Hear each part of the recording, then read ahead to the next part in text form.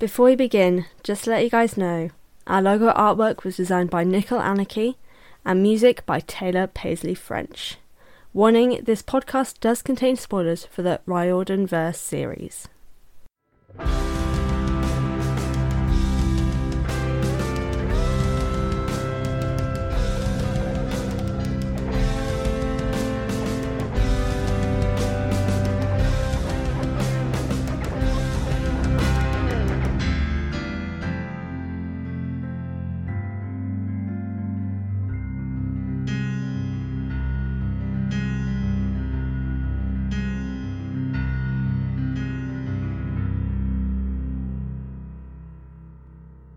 Hello everyone and welcome to the Best Damn Camp, a Riordanverse read-along and analysis podcast that sets out to read all the books by Rick Riordan in timeline order.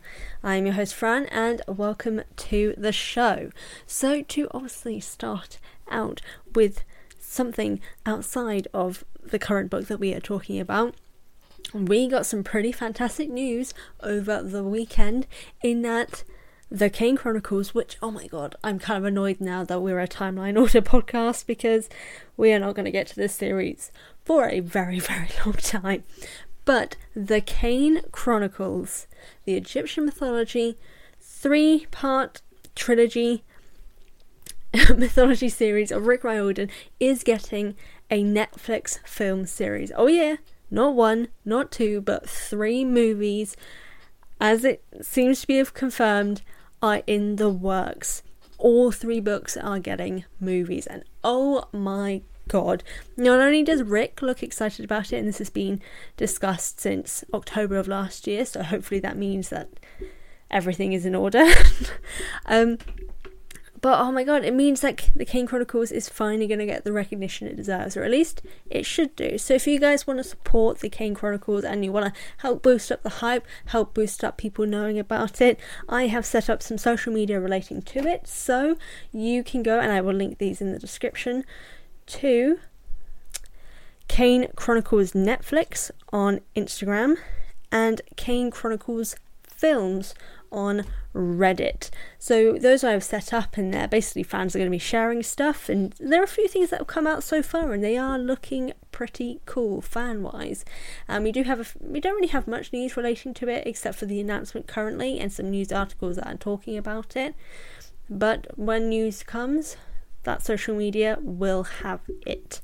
And yeah, I'm excited. It's sad that it appears that unless Netflix and Disney get their act together, it is unlikely that they will collaborate and do like a crossover, but I'm excited all the same. But on the note of excitement, let us carry on with today's episode chapter discussion. So today we are continuing with the Titan's Curse. Chapter 13, we visit the junkyard of the gods, and chapter 14, I have a damn problem. As always, I have my points to focus on, and as always currently with the Titan's Curse, the main thing that I'll be talking about is characters, story, gods, and generally what I thought of it. But to begin, here's the synopsis. The prophecy comes to roost in the desert, and we were not ready. With damn jokes to deal with the trauma and our podcast name drop, the journey for our heroes is getting more treacherous. Oh, and yeah, Percy really needs a proper education in mythology. My god. Sorry, my gods. And that's pretty much the synopsis for these 2 chapters. There is a lot that happens, and I have a lot to say. As you guys know, I always have a lot to say, so let us get straight into it with chapter 13. We visit the junkyard of the gods, and here is the overview for chapter 13. Horseback riding is difficult, but pig riding sounds worse. Random junkyard equals horror movie central. No sleep for the heroes as surprise guests arrive. Aphrodite has much in store for Percy, and yeah, that doesn't sound good. No more taco time as our gang head into Hephaestus's junkyard. That was a complicated sentence for someone with dyslexia. My goodness. Why did I write that for myself? Take anything and you die. Simple rule? Apparently not. When Giant Man wakes, all Hades breaks loose, and we lose one to the land without rain. And that is pretty much the overview for chapter 13, and oh my god, so much happens in this chapter. But from that final line, let us move in to the first part of character here for this chapter. And I will only really be talking about, Bianca, really. Because, as you guys know, I am not currently a fan of the characterization and the introduction we've got into Bianca in this book. And this is why I wasn't. Because Bianca is so underdeveloped as a character that even her death doesn't feel significant to her. We end up feeling more sad by the fact that Zoe and Percy and Talia are upset by her death than us actually being upset that she is dead. Or at least that's usually how I've ended up feeling, which sucks because I want to like Bianca, but she just doesn't have a character enough for us to feel any significance for her death of just her being gone. Our emotional investment in her death comes from those around her and not the actual death itself. And I think this the thing is just the lead up to her death as well makes it worse, because we are, and Percy are frustrated at her for stealing from the junkyard of the gods, which was the one thing they weren't meant to do, which led to the problems and her death in the first place. And when we get the explanation of her reason for taking it, we don't have any emotional connection to that reasoning, because her reason for taking it was because it was a mythomagic statue that Nico doesn't have, and she wanted to give it to Nico because it's the only one he hasn't been able to find. But this whole time, everything that their relationship isn't developed enough. We haven't seen enough of that familial relationship to actually care that she seems to still care about her brother, because all we've seemed to feel and see is that she doesn't, because in our mind she abandoned him. Obviously I don't think she abandoned him. I think she did the thing that anyone would do. The responsibility of being an adult as a sibling is, anyway, you know that from my previous podcast episode, but we don't have that connection. All we're seeing here is that we have 2 chapters with them as siblings, and we don't really see them interacting as siblings. We're just seeing her kind of just caring for him and him being very different to her, not really getting a sense of that relationship before she then joins the hunters and leaves. Well, not necessarily leaves, they're still there, but they don't have any further interaction after that moment except for a small little scene that, again, we aren't seeing, we aren't getting anything from, because obviously Percy's perspective. But we aren't getting anything from that, so we have no basis of that familial relationship. So her doing this thing for Nico doesn't make any sense to us, because we haven't seen a familial relationship between them other than us being told that they're siblings. It just, yeah.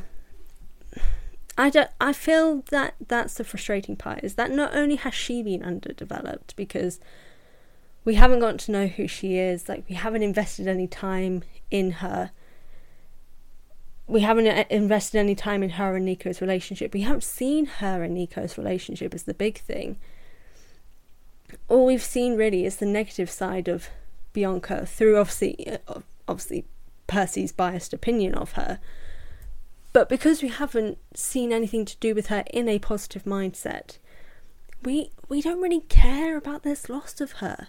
It doesn't feel like a significant loss. It sucks because everyone is upset, but that's the only reason why it sucks. That, and then obviously we then realise that this is a 12-year-old girl who's just died. But we don't really feel anything about her death, really, until we have a sense of Percy's guilt and everyone's sadness and devastation. And then when we think about Nico, not the fact that she herself, that Bianca, is dead. All we think about in relation to her death is the connection of that death and the impact it will have on others, which is not how a good character death should be done. we should feel something for that character outside of thinking about what other characters think of that moment. We shouldn't care about that death because other characters do. We should care about the death itself outside of everyone else. Oh, that was a really impassioned speech. I think it's just something that really frustrates me, is that it's an underdeveloped character who's dying, who has a really interesting story, which I'm going to get into here as well. She had a really interesting story, and that would have been really interesting to have built up before and get more about her before, so we care when she dies, but we don't, and it's frustrating. But to get into... Oh, God, this is going to be so negative. Not negative, I'm just really critical. I think that's the thing here. I just to say it, because I'm going to have to say it all the time now. I still love Percy Jackson. I'm never going to stop love Percy Jackson. But there are a lot of things wrong with this series. Subjectively, admittedly. This is all subjective. There are things that I have issues with the story and how it's written, particularly relating to the characters and the story flow itself. And this is one of the examples, because this chapter has way too much going on that leads to a disconnect to everything. Particularly the Aphrodite storyline moment. It just feels so insignificant and only serves as romantic fan service, even though it's clear to us that Percy left for Annabeth because that is literally, he basically explains that is the reason he's going is to help Annabeth, because no one else seems to be going for that reason. So we already know that. So why do we need Aphrodite to come in for him to say that's the reason? We already know, because it's already been said. So what's the point of this scene? It doesn't make any sense. And also, just for the setting itself of the junkyard just feels so random. It doesn't have any bearing on the story other than it being the first death prophecy. Like, where we were before in the snowy area, you could have made that the desert and made... If you want the death to happen, have the death happen there. Because that moment had some significance, but I don't understand why they've ended up here. This setting has no significance to their journey, other than someone dies here. There's no importance for this setting. This is literally not even a stop. Like, this whole setting is completely insignificant, and like, I just don't get it. They cross through a junkyard to then get in a car to then drive, and I'm like, what? I just don't understand the logic of this setting and this scene. It could have been done in the previous bit and just have the previous bit of the snow be the desert instead. And then make that have the significant moment. This chapter literally just feels like it's been put in just to have the death. That's what it feels like. And yeah, I don't know. Just have it happen in the previous chapter, if anything. Like I said, change the snow to the desert and have her die before the pig arrives, and have the pig take them to the Hoover Dam.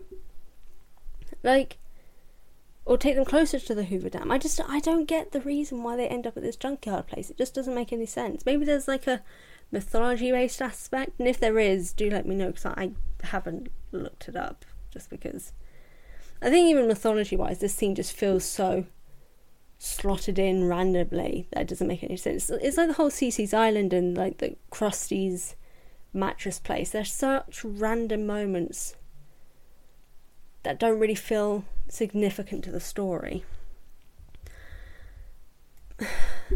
But either way, have her death happen relating to Bianca after she's had some more significance. And for this chapter, the only points that needed to occur to actually have Bianca's story and death feel significant, only have the Bianca and Nico's casino backstory and her death. Only have those. And with that, you can then go into more detail with the casino story, so we can care about her more than we currently do. This Aphrodite story, it's so stupid. I don't get it. Get rid of it. Leave this as a Bianca-centric chapter, so we care when she dies. That's all I'm asking for. That's all I want. But to go on to the Aphrodite thing for the God section. Now, I've done a video about this in the past, and I will link that. But I really am not liking the presentation of Aphrodite's character. Like, not only does she not serve a purpose to the story, other than to cause romantic drama and hate the hunters, which, admittedly, okay, is accurate to mythology, so she doesn't like Artemis. She's caused problems for the hunters in the past because she doesn't like them. So, yeah, fair enough. But Ares' description of her, well, not description, but Ares' words relating to her, sums up the sort of terrible characterization. She thinks of Percy as a soap opera star / show. So that's why she's hyper-focused on Percy's love life now. And it's just, this is the thing, it's just such a vapid, vain show of beauty and love. Like, she's fixing her makeup in the scene itself, and then even says to herself, like, oh, I don't know what I'm worrying about, I look fine, sort of thing. It just, this doesn't make sense to me. Firstly, for the whole fixing her makeup thing, she's inherently beautiful. Why would she be fixing it? Like, she is inherently beautiful. There's nothing to fix. That's kind of the whole point. Like, she's just beautiful as she is. But the whole thing is, she just does come across as very dumb, very ditzy, very vapid, and just has a very vain view of beauty and love, and gives a very visually vain view of beauty and love. Beauty and love are incredibly powerful factors in life.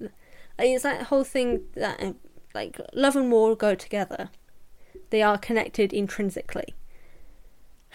Why not show her as beautiful, like powerful and beautiful? Why have her come across as, I can't think of a good example of someone that she could present as. But yeah, I'm just not a fan of it. I think it could have been done so much better.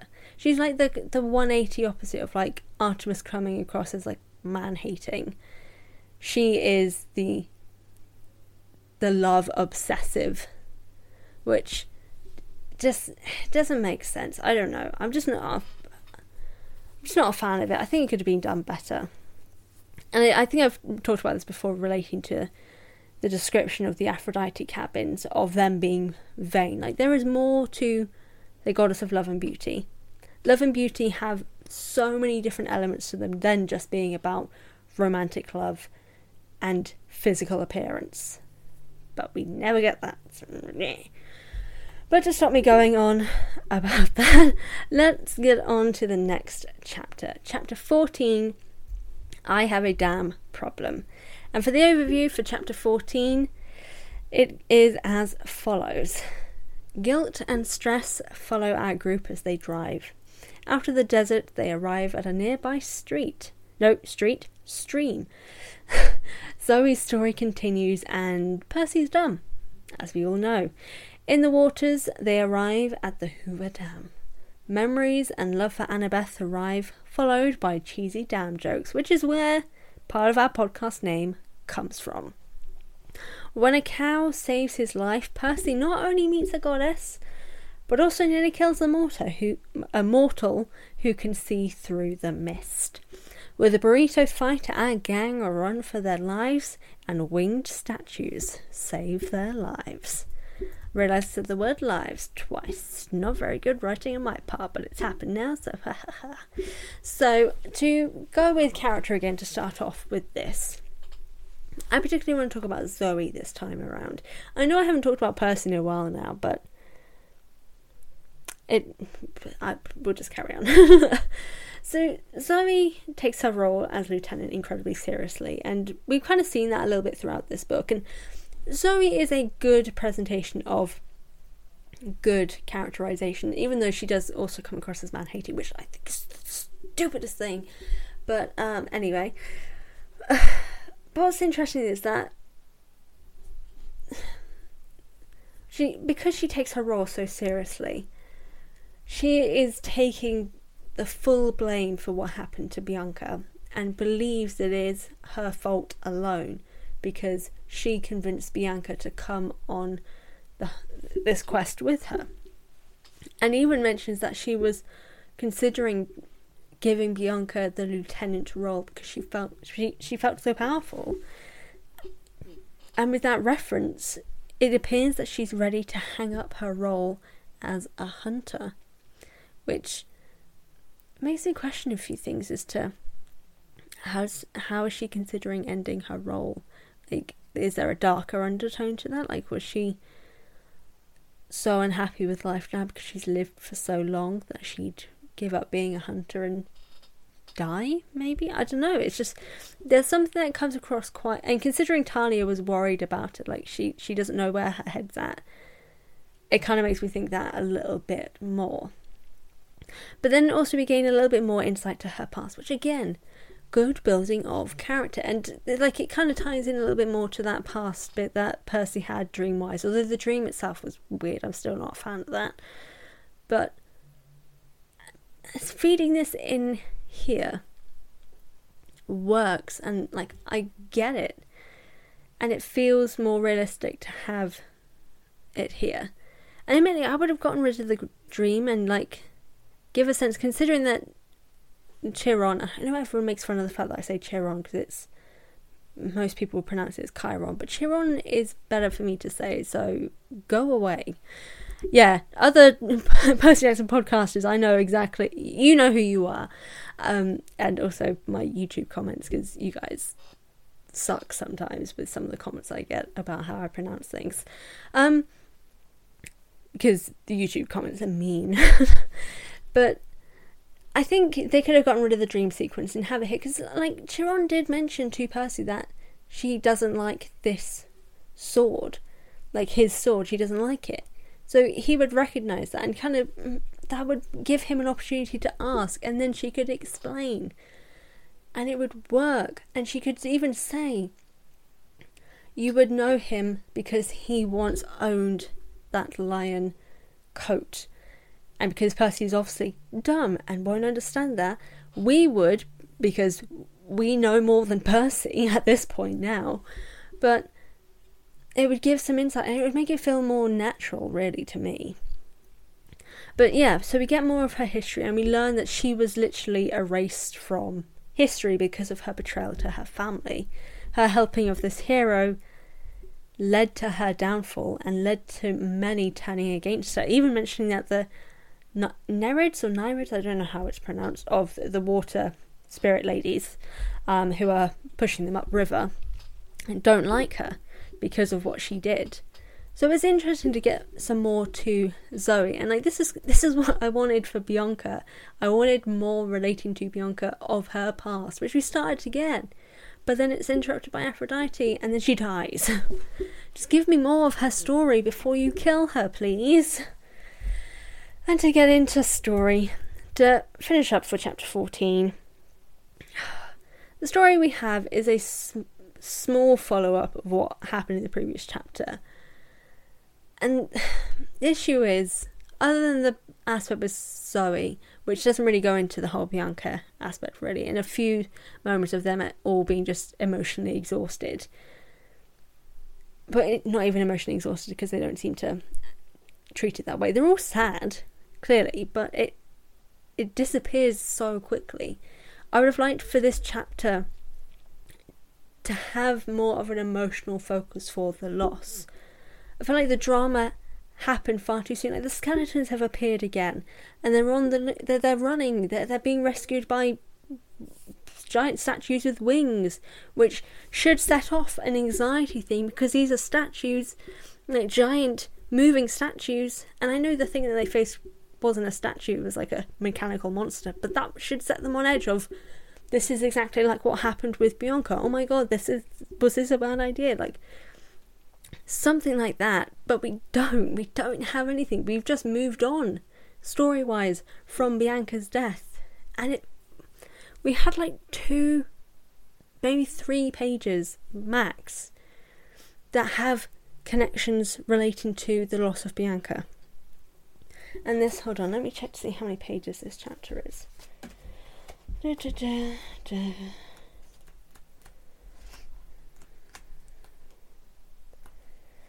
So this is 189. Oh my god, this is 20 pages. Wait, no, there's not 20 pages. 12 pages. Wait, no, it is. Yeah, 189 to 209. Yeah, there's 20 pages. And it's like literally this first 3/4 pages, maybe, have references to the emotional impact of Bianca's death. And then we don't get anything else. We get a brief mention in the middle relating to like the emotional exhaustion because they're at the Hoover Dam and they're kind of wigged out.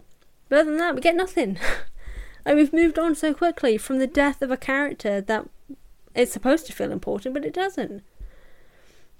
Like, not only do we as an audience not really have the chance to comprehend what happened, but the characters haven't either, which just adds to this feeling of it not feeling important, which is frustrating because every death, this is the thing that I've learned recently, any character that dies should have a sense of importance to the reader. If we don't feel like it's significant, we aren't going to care, and it's not going to matter. The death is going to feel just like a cheap shot, just like, oh, we've got to add some drama, just kill someone even though we don't care about this person.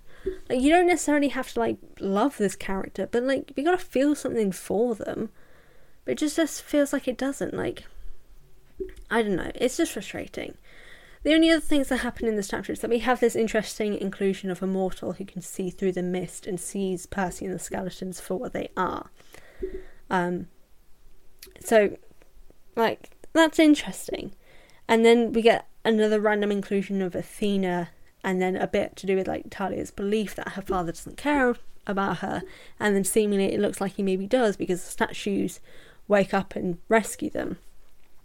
But like, that's what I mean. Like, we have these small little moments with Bianca, and then these things take precedence of, oh wow, this mortal can see Percy for what he really is and what the skeletons are. That's crazy. Bessie is about again and has warned Percy to do with the skeletons who have arrived at the Hoover Dam. Oh no, we've got to escape from the skeletons. Oh no, let's see if we can get these statues to help us. Oh yeah, the statues will help us. Yay, the statues are rescuing us. That takes precedence over everything else. And it's just adding more drama to it, which undermines the drama of the previous chapter. Like, we need a chapter to breathe when something like a death of a character happens. Because we need to feel the emotional weight. The fact that we don't have that we have drama immediately follow, shows that, in a sense, this character's death has no emotional meaning. Oh no, I don't know what I'm talking about anymore. But yeah, it's just frustrating. I think that's the whole thing with this, is just Bianca in particular, especially considering the fact that she has died. And this is what I was meaning in that I wish she was being developed way more, because I knew this was going to happen, because obviously I've read these books so much. And the fact that she is just so underdeveloped frustrates the hell out of me, because her death just doesn't feel significant, except for the fact that all the other characters care, and then we know that it's going to devastate Nico. That's the only reason why we end up caring about Bianca's death. So, yeah. not the best. I think the characterization in this book, mainly with the female characters, and I have brought this up in the past, and I'm not meaning it in like a bad way, but I think the characterization of side female characters hasn't been good thus far. Aphrodite, Artemis, Zoe, although Zoe is getting a little bit more at the moment. Bianca. What are the side female characters that we got? Sally is probably the only good example of a side female character that we care about. But other than that, like, those are the only ones that we've got thus far that we care about. Clarice, you guys know I love Clarice, but like, we aren't made to like her. Like, she's not likable. So yeah, side female characters just seem to not have a really good presentation of themselves, which is frustrating, and I'm not a fan. So just for the live action that we are getting of Percy Jackson, I hope that's something that's improved on, is that the side female characters that we do get better stories and get better presentations, because we need that. But yeah, that is my discussion for chapters 13 and 14 of The Titan's Curse. So I want to thank you guys so much for joining me today for chapters 13 and 14, and be sure to join me next Wednesday as we continue our Riordanverse journey. To plug where you can find our podcast, we are available on Spotify, Apple Podcasts, where you can leave a rating and a review, Audio Boom, Stitcher, and Deezer. In the meantime, you can find the Best Time Camp on various social media at Best Time Camp Pod on Instagram and Twitter. If you want to email me with your own thoughts, you can email thebesttimecamp@hotmail.com, and I will read it out at the end of the show. If you want to support me making this content, check me out on Patreon at A Healthy Dose of Fran, and be sure to check out my YouTube channel, A Healthy Dose of Fran, for more Percy Jackson content, and drop me a follow at A Healthy Dose of Fran on Instagram and at A Dose of Fran on Twitter. And of course, for the Kane Chronicles Netflix, just search Kane Chronicles Netflix on Instagram to follow it there too. Again, thank you guys for tuning in. As always, I've been Fran, your very own hunter, and I will see/speak to you guys next time. So long, my friends.